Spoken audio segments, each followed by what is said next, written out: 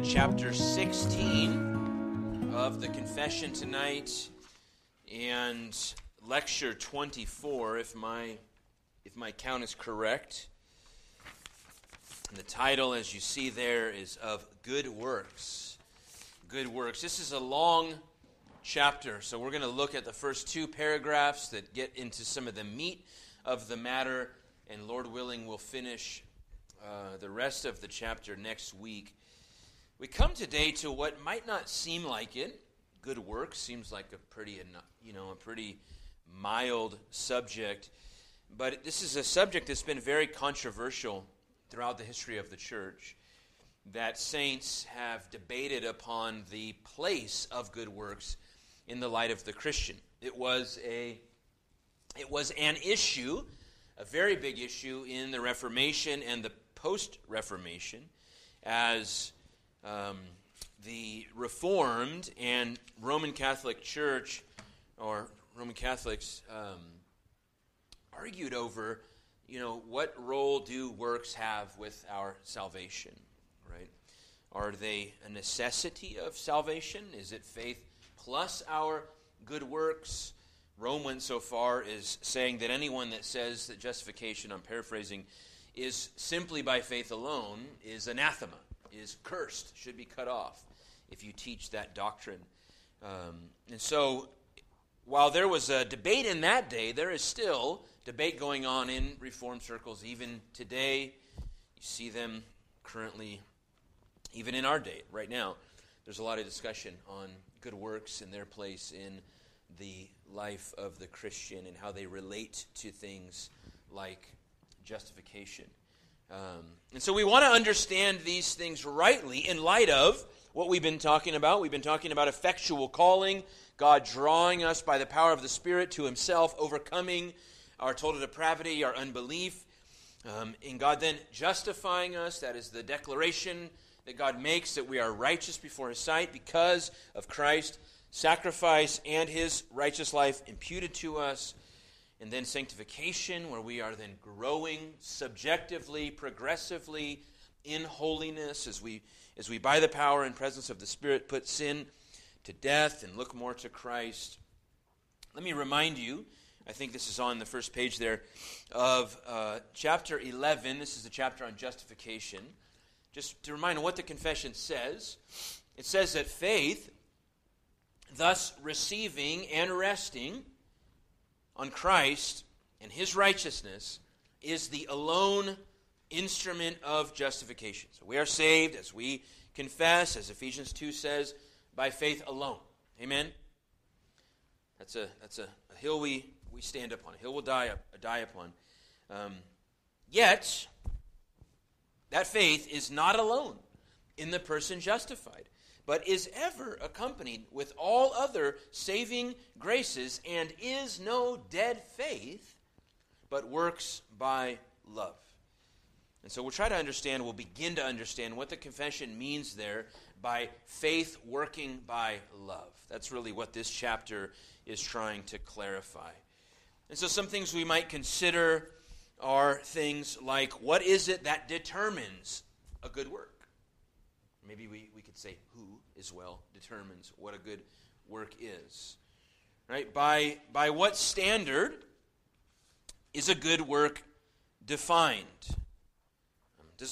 Can we determine what is a good work that is pleasing to the Lord? Does God accept our sincere motives, though they are polluted with sin? Can we have a motive that's not polluted with sin?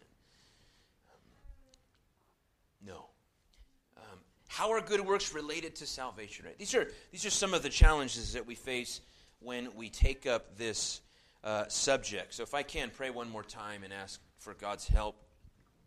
Our Father, we do thank You again for the opportunity, Lord, to study this confession, and as we do that, ultimately we want to study the Word and know the Word, and so we're taking this doctrine this document that we believe summarizes Your Word, and we pray that it would be faithful, and if there's a place here, any places that are not in line with the Scripture, that we would see that and align ourselves with the Bible. But we want to learn, and we want to grow, and we want to understand. And Lord, I think that all of us here that love the Lord Jesus, we desire to do good works. We don't want to have a Christianity that is complacent, to do nothing in service to the Lord because, hey, we're saved. But we also want to be kept from a sort of legalistic, weighty burden that we have to continue working to please you, or we're somehow cast out of your joyful presence. And so help us walk that middle road, Lord, that biblical line, and help us to begin to discern those things tonight. We ask in Jesus' name, amen. So we'll get right into it. As I said, we're going to look at paragraphs 1 and 2 tonight because it's a lengthy chapter. And I think the length of it tells us something about the importance of the subject in the day of the Puritans that wrote these confessions. If you have been keeping notes and doing any comparisons, you'll see that unlike the last chapter, which was extremely different than the Westminster, this chapter is almost word for word. I believe there's 3 or 4 words that are modified, but it's pretty much identical to that of the Westminster Confession of Faith. So paragraph 1, we'll look first at the identity of good works. The identity of good works. This outline on your handout is taken from Sam Waldron's commentary. It says, good works are only such as God has commanded in his holy word, and not such as without the warrant thereof are devised by men out of blind zeal or upon any pretense of good intentions. And so what we see here in this first paragraph is an explanation of what good works are and what good works are not. Right? We see them make a statement in the positive, a fairly vague statement. It's not very definitive, but nonetheless, a statement in the positive and then a statement in the negative. As we zoom out a little bit from good works, we might ask the question, who is it that defines what good is? And how do we understand what goodness is? What is good in this world? Does it just take us to deem something as good, to make it good? A couple texts that I read to you. The first is Hebrews. A lot of times I'll put the address because I just can't squeeze all this. I had to shrink the font today a bit. Forgive me if there's not a lot of room for notes. But Hebrews 13:21 says, equip you with everything good, that you may do his will, working in us that which is pleasing in his sight, through Jesus Christ, to whom be glory forever and ever.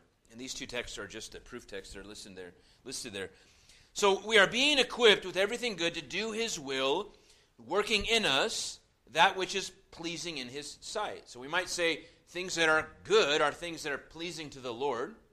Right? That's maybe an obvious statement, but certainly from the perspective of a believer, needs to be said. And then Micah 6:8, sort of a popular text. He has told you, O man, what is good? And what does the Lord require of you but to do justice, to love kindness, and to walk humbly with your God? So the prophet there tells us, at least in some ways, what good is. One author says the word good that's used in the New Testament speaks of something that is beneficial, valuable, or morally beautiful. That's sort of the idea behind the word that's employed in the Greek version of the New Testament. This is what Sam Waldron says. Maybe this is an helpful, easy explanation. He says, good works are those that conform to the law of God as revealed in the Scripture. Right? If we would say that the law of God is the Lord's revealed will for man, right? When we think what is God's moral code for us, what is righteousness, we look at God's revealed moral law. He's given us that. He engraved it in tablets of stone, at least the essence of it. And so we would say that a good work must, at least, at the minimum, accord with the law of God. Amen? Because that's God's revealed will of what righteousness and justice looks like in this world. And so, good works are those that are prescribed by the Lord, that align with His revealed will. And we see then in paragraph 1 there, as it says, good works are only such as God has commanded in His holy word. And Renahan points out two things there, according to that statement. Number one, that it limits the actions that we can properly call good works. So we're talking in a specific sense, right? Good works in accordance with what God says. When God says, as we read in Ephesians 2, that we've been created for good works, God is the one that defines what those are. Right? We don't make that definition. And then number 2, only God in the Word rightly defines good works.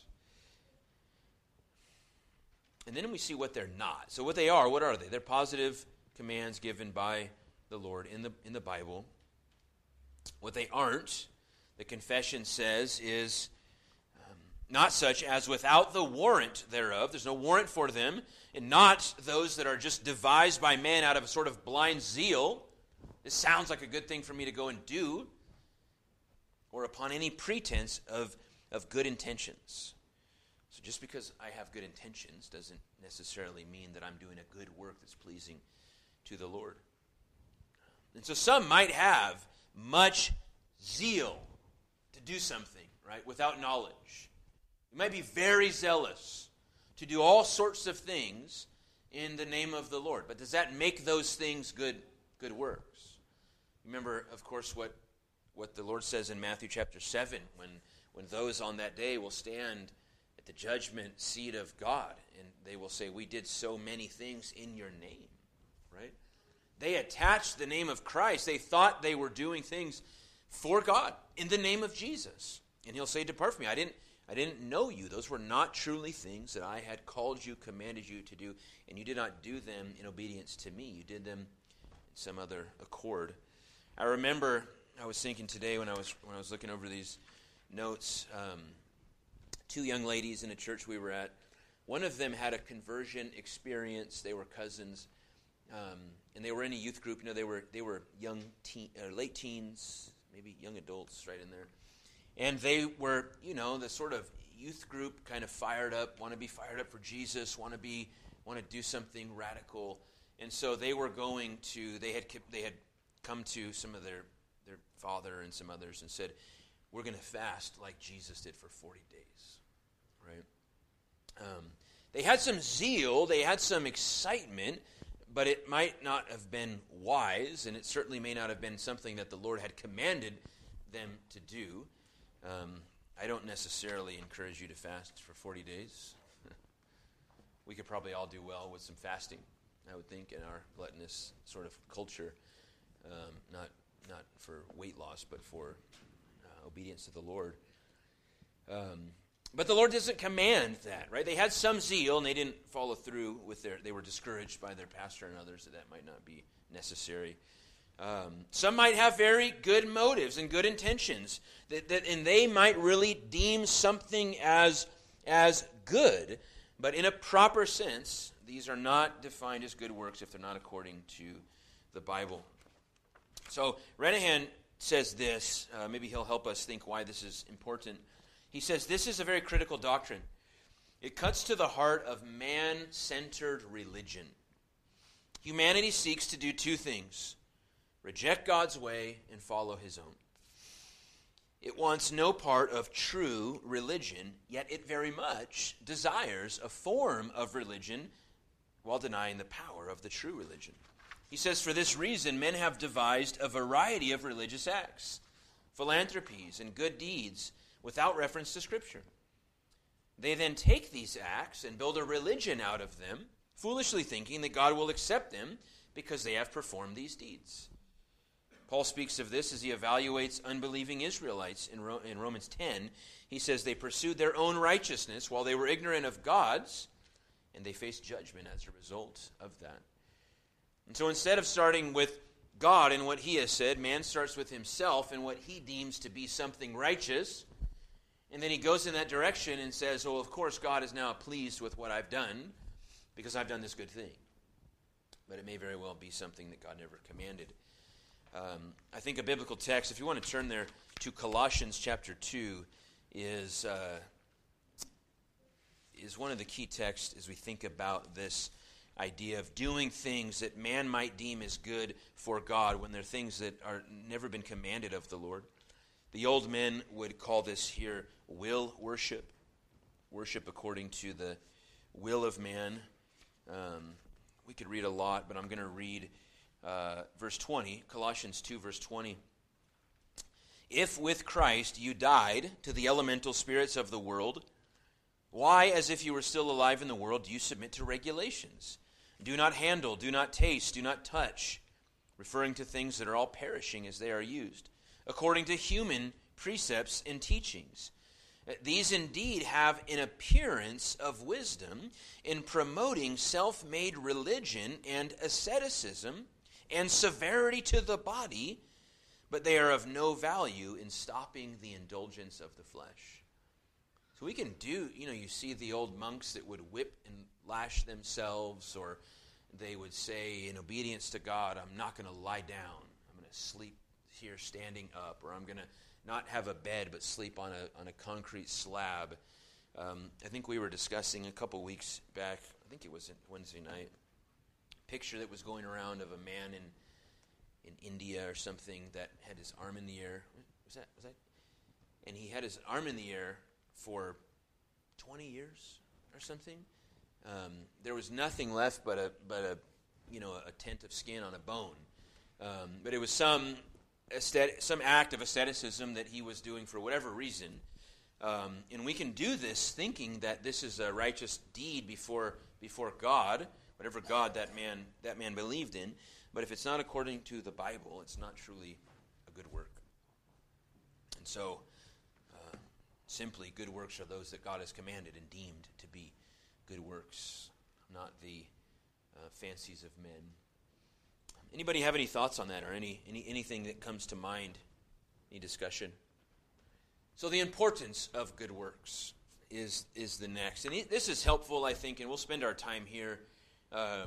It says, these good works, and again, more qualification, done in obedience to God's commandments, are the fruits and evidences of a true and lively faith. And by them, believers manifest their thankfulness, strengthen their assurance, edify their brethren, adorn the profession of the gospel, stop the mouths of the adversaries, and glorify God, whose workmanship they are, created in Christ Jesus thereunto, that having their fruit unto holiness, they may have the end, eternal life. So, I want to just say very clearly that the Bible commands Christians to perform good works. Okay, I think it would be foolish to say otherwise. Now, I know that there can be some difference in how we communicate and what we emphasize, and what we emphasize or communicate can lead to our practice, how we live. But let me just read you some passages. I gave you these addresses if you want to check them out later. I'm just going to read through them. I read already Ephesians 2:10. We're created in Christ Jesus for good works. Paul says to Timothy, they are to do good, to be rich in good works, to be generous and ready to share. 2 Timothy, that the man of God may be complete, equipped for every good work. That is, the Bible is sufficient to equip us for these good works. Titus 1:16, they profess to know God, but they deny him by their works. They are detestable, disobedient, unfit for any good work. So the one that professes to know God, but denies him by their works, they really don't have faith because they don't have true works. He says they're detestable and disobedient, and they're unfit for any good work. So the one that does not know God cannot do any good work. Titus 2:7, show yourself in all respects to be a model of good works. Titus 2:14, who gave himself for us to redeem us from all lawlessness and purify for himself a people for his own possession who are zealous for good works. Titus 3, remind them to be submissive to rulers and authorities, to be obedient, to be ready for every good work. Again, Titus, this saying is trustworthy. I want you to insist on these things so that those who have believed in God may be careful to devote themselves to good works, things that are excellent and profitable for people. So there's some help as we think about what good works are, things that are excellent, things that are profitable. Again, Titus 3:14, and let our people learn to devote themselves to good works, so as to help cases of urgent need and not be unfruitful. Hebrews 10:24, let us consider how to stir one another up to love and good works. And maybe the most famous and controversial text, and we won't read the whole thing, but it's James chapter 2, right? And there are many that have pitted Paul against James and say they have a different view of justification. But here is what James says in 2:14. What good is it, my brothers, if someone says he has faith but does not have works? Can that faith save him? So this person has faith but has no evidence whatsoever in their life of said faith. If a brother or sister is poorly clothed and lacking in daily food, and one of you says to them, go in peace, be warm and be filled, without giving them the things needed for the body, what good is that? So also by itself, if it does not have works, faith is dead. He goes on to say a statement that is difficult for us on the surface, that we're justified by works. We need to understand that rightly, that our faith is vindicated by works. But clearly, we're commanded to do good works in the Bible. And anyone that says we're not, or says that we want to teach that we're not, is just in error, plainly. But we do want to understand the role and the place of good works properly. They are not in any way directly connected to our justification. Right? We're saved by faith alone, by trusting in Christ alone. Good works are the fruit of saving faith. They pour forth, they come out of saving faith. They are the work of the Spirit as he has saved us apart from works, given us a new heart, and now we live a different way and do good things, if you will, to serve the Lord. So we have here 6 blessings of good works. 6 blessings that we see in this wonderful paragraph, that the good works that are done in obedience to God's commandments, they are the fruits and evidences of a true and lively faith. So again, according to James 2 and elsewhere, if we truly have a faith that is living, there's going to be evidence. Amen? You're going to see. You're going to say, have you seen this young man? His response to the word. Have you seen his life? Have you seen him? He's excited. He's changed. He's transformed. He now loves God. He wants to be in the church. He's digging in his Bible. He's put this sin over here to death. Remember the letter Paul writes to the Thessalonians when he says, your neighboring people, they're in awe because you've cast down your idols.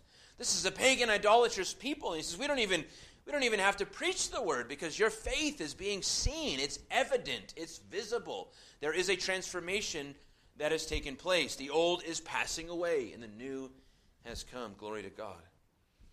And so we see 6 blessings again here from good works. Firstly, it says, by them, believers manifest their thankfulness.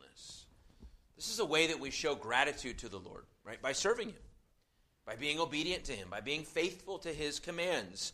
In a lot of these, and I'll read at least some of these texts that are just the proof texts, they're listed for the paragraph, but it quotes Psalm 116:12, which says, what shall I render to the Lord for all his benefits to me? I will lift up the cup of salvation and call on the name of the Lord. Notice that the psalmist is saying, God has blessed me infinitely. How shall I respond? What shall I give to him? How do I lay down my life? As Paul says, we're to offer ourselves as living sacrifices as a return to the grace of God. Or we think of Isaiah chapter 6, and he has been encountered there, according to John, is it John chapter 12, John chapter 11? He's encountered there the glory of the Son of God.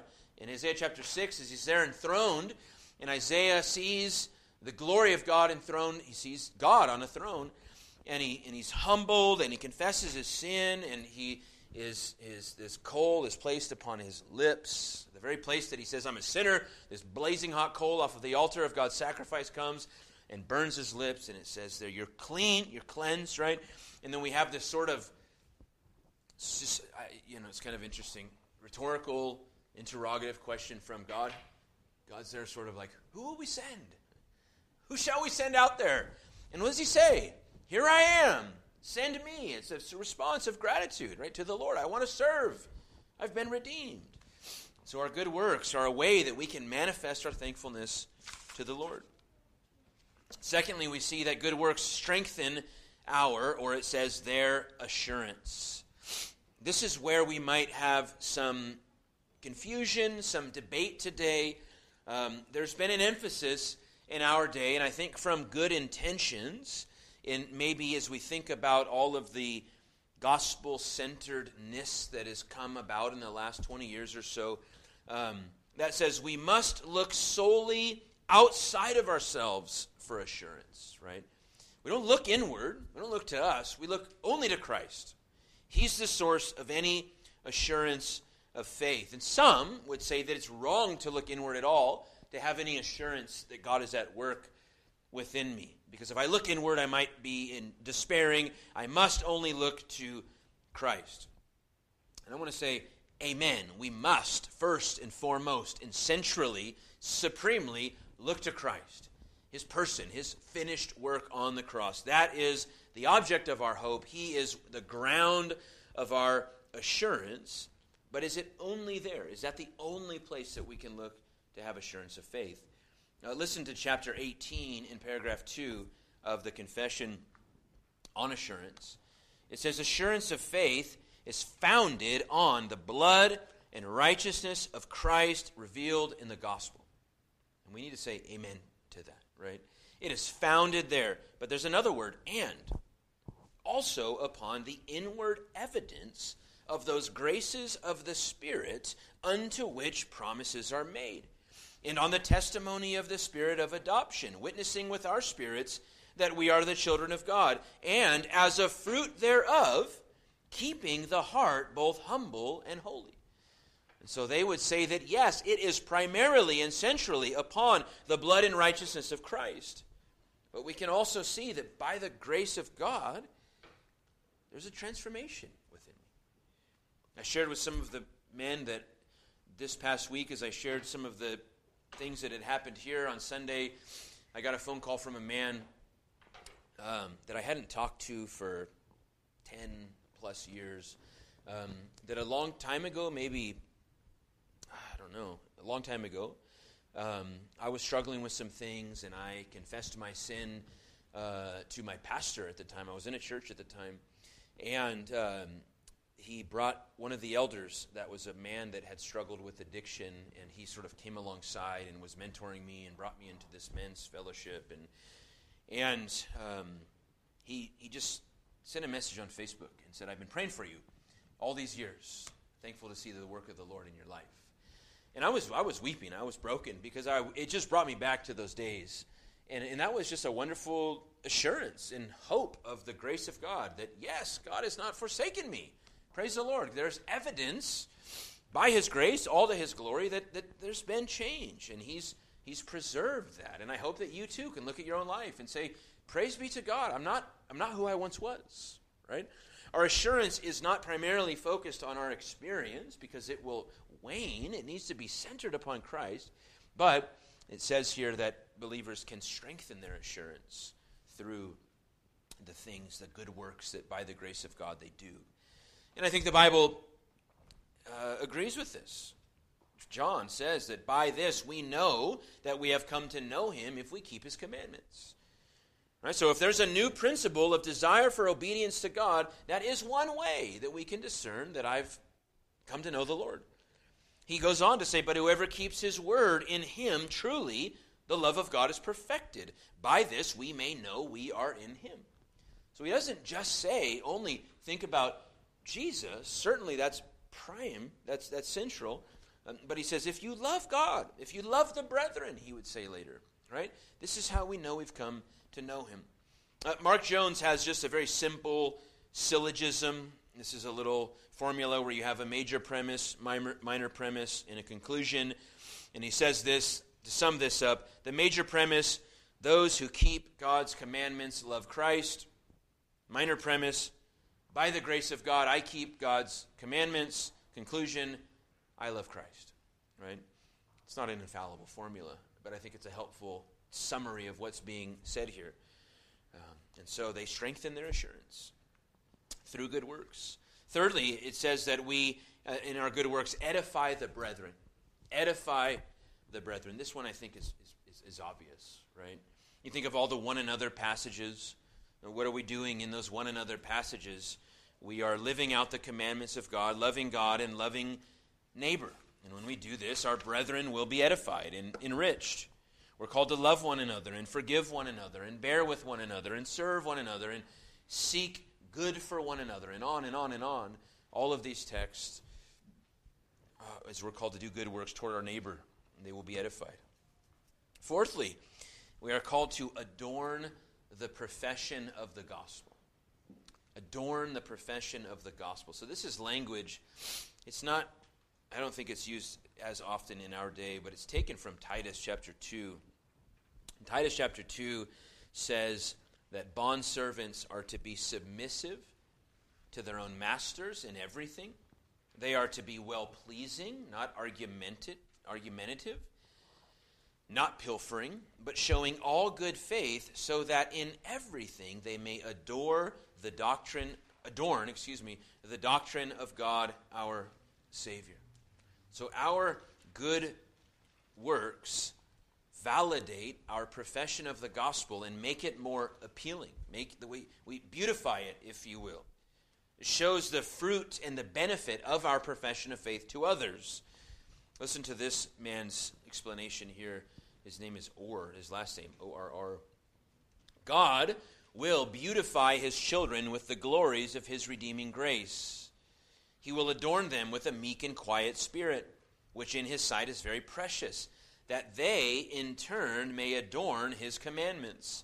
As a bride decks herself with jewels, so the Heavenly Father beautifies his children with the robe of righteousness. So we adorn the gospel. We I hate to say add to, but we visibly display the goodness of the gospel to others as we perform works that are pleasing to God. Does that make sense? Are we tracking? Fifthly, it stops the mouth of adversaries. Stops the mouth of adversaries. 1 Peter 2 is helpful here. Verse 13, be subject for the Lord's sake to every human institution, whether it be to the emperor as supreme or to governors, as sent by him to punish those who do evil and to praise those who do good. For this is the will of God, that by doing good you should put to silence the ignorance of foolish people. And so through good works, we can shut the mouth of those that seek to malign us. He says such as well, if you go just up the page in verse 11, 1 Peter 2, Beloved, I urge you as sojourners and exiles to abstain from the passions of the flesh, which wage war against your soul. Keep your conduct among the Gentiles honorable, so that when they speak against you as evildoers, they may see your good deeds and glorify God on the day of visitation. So they might see the things you do as they trash you and talk bad about you, but they might eventually glorify God, we would hope, before the day of visitation, if he speaks of the day. But it stops the mouths of those that would hate on the church, that they have nothing to say about the people of God. Right, that a man would be above reproach. There's nothing that sticks to him. There's nothing that they can grab onto or point out to say, look at that sin. Look at that glaring hypocrisy. And sixthly, they glorify God, whose workmanship they are, created in Christ Jesus thereunto. Paul says in Philippians 1, "It is my prayer that your love may abound more and more with knowledge and all discernment, so that you may approve what is excellent, and so be pure and blameless for the day of Christ, filled with the fruit of righteousness that comes through Jesus Christ, to the glory and praise of God." And maybe a text that's often remembered or memorized in Sunday school, Matthew 5:16, "In the same way, let your light shine before others, so that they may see your good works and give glory to your Father who is in heaven." And listen to the English annotation on that, an old commentary on that verse. It says, "Your end must be, your goal must be God's honor, not your own. Though ye can add no glory to God, yet you must confess how glorious he is, and give men cause to praise him for the good ye his children do to them." He adds, I think this is Renahan, "The self-centered and self-serving sinner, changed by grace, becomes the instrument of much good by his actions." And so he says, you cannot add one speck of glory to the Lord, yet you must confess how glorious that Lord is, and you must give men cause to praise him for the good that they see you, God, doing in you. That makes sense. And it closes that having their fruit unto holiness, they may have the end, eternal life. Romans 6:22, "But now you that have been set free from sin and have become slaves of God, the fruit you get leads to sanctification, and its end, eternal life." And so the fruit unto holiness, the fruit of that true saving faith, leads to the end, or the goal, which is eternal life in the presence of God. So really, what we're trying to say, if I could sum up these couple chapters or paragraphs, is that salvation is a work of God in the whole man, right? It is not a momentary decision that is forgotten soon after. It is not the affiliation to a certain church or a certain religious group. It is not something that is merely handed down because of someone's family or someone's geography. But salvation is the renovation of the whole man. And thus, true faith, as a person has been recreated by the power of the Spirit of God, the same power that raised Jesus from the dead, there will be fruit. Right? There will be true holiness that will lead to eternal life. The holiness does not cause the eternal life, but the holiness is the fruit of the fact that the man truly has been conformed to Jesus. And so we need to be careful that we do not confuse and sort of mesh together justification and sanctification. Right? One is an objective declaration that God makes. One is a progressive, subjective process that we're in, but we cannot separate them either. Right? The one who is justified is being sanctified. It's really just simple biblical teaching, right? But we can muddy the waters here a bit at times. So I'm going to stop there and open up for discussion, questions, pushback, thoughts, or what have you that you'd like to add.